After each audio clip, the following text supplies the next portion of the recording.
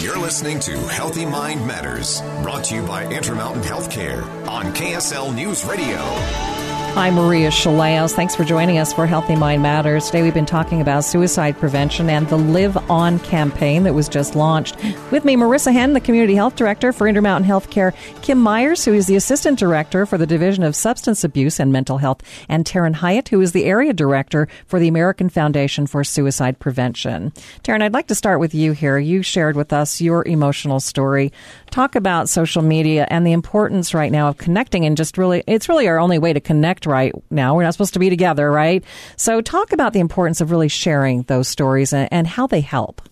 Well, I think there's such power in sharing our stories because, one, it helps to free us from the experience when we get it out, when we're no longer hiding. And then it invites others to share theirs because they know they're not alone. You know, I'll never forget being in a psych hospital as a teenager and finally opening up about this deep, dark secret I held, thinking I was going to be the only person this had ever happened to, hence why I kept the secret. And then all of a sudden, everybody else started going, oh, me too, right? Oh, wait, I did that. And it just let me know I wasn't alone. So there's such power in that. But we also need to be really mindful in how we share our stories. And that's something I would just encourage people is remember that we all have differing experiences. Some things might be traumatic for others to hear. So just learn. If you want to be an advocate, we have trainings and opportunities to teach you how to share your story safely so that, again, it's not harmful for you and it's also safe for others to hear.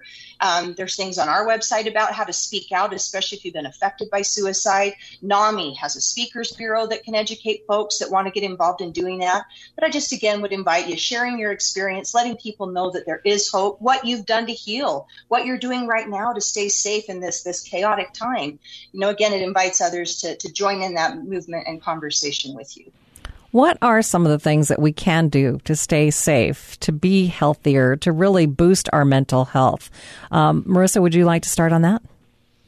Yeah, I mean, I think the first is just to remember it's normal to feel a lot of different emotions right now. And it's important to talk with people you trust. For some of us, that might be an individual in our homes or a friend who we can, connect with over, FaceTime or Zoom.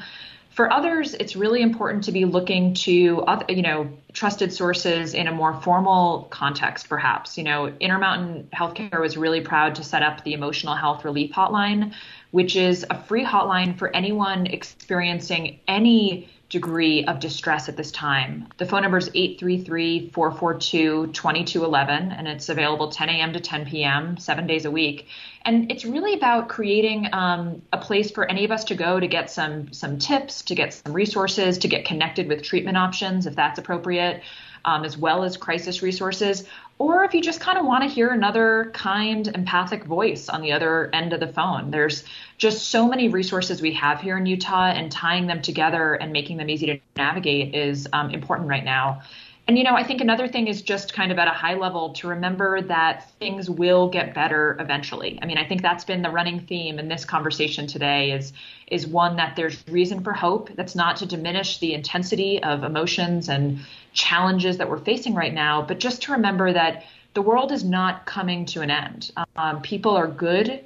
People are here to help one another, and we're going to get through this. Kim, what would you add? One of the things that we try to reinforce a lot is the importance of taking care of ourselves. We use the analogy sometimes of you get on an airplane, and when they're doing the safety check, it's a reminder that even when you're traveling with young children, put your own mask on first, because that allows you to then support other people.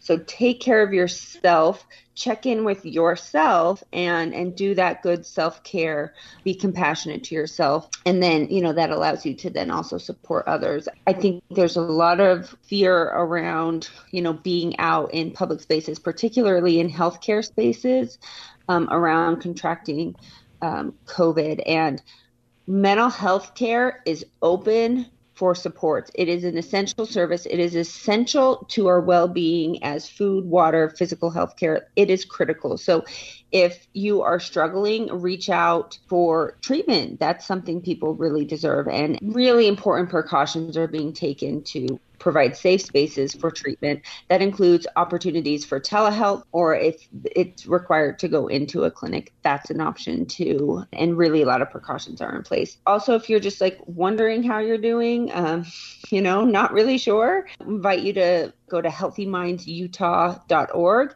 where we have free, anonymous, confidential screenings that people can take to sort of see how they're doing. And it will help you interpret your symptoms and then link you to resources. We also have purchased an app called MyStrength. So download it. You can visit dsamh.utah.gov and it will tell you how to download that. And it has a lot of great resources, can be an adjunct to treatment, a lot of self-care tips, COVID tips. There's information on community unrest. It has a whole library of resources for folks. So reach out.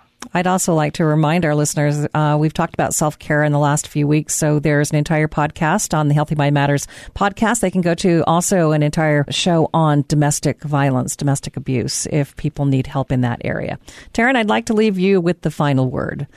Help us out here. Tell us how we should get involved. What would you like to see people do? What I, again, would invite you to do is visit the website, liveonutah.org, take a training, request a training. We would love to be able to help facilitate that for you. Be an advocate, get involved in the process of what's happening at our state and local levels, share your voice. Each year when we're up in Capitol Hill, doing our advocacy day, the thing that we hear commonly from our legislators is we just don't hear enough from our constituents. Let them know what's important to you, what matters to you. So that we can be informed and that collectively we're making these decisions. And lastly, I would just encourage you, Ben, if you are struggling, please tell somebody, tell as many people as you have to until somebody takes you serious and connects you to the support you need. Utilize these amazing resources we've talked about today, but live on. Your life matters. We want you here. We need you here, and we will help you. All right. And that number to call if you need help right now, 800-273-8255. And you can go to the Safe UT app as well. And thanks to all of you today.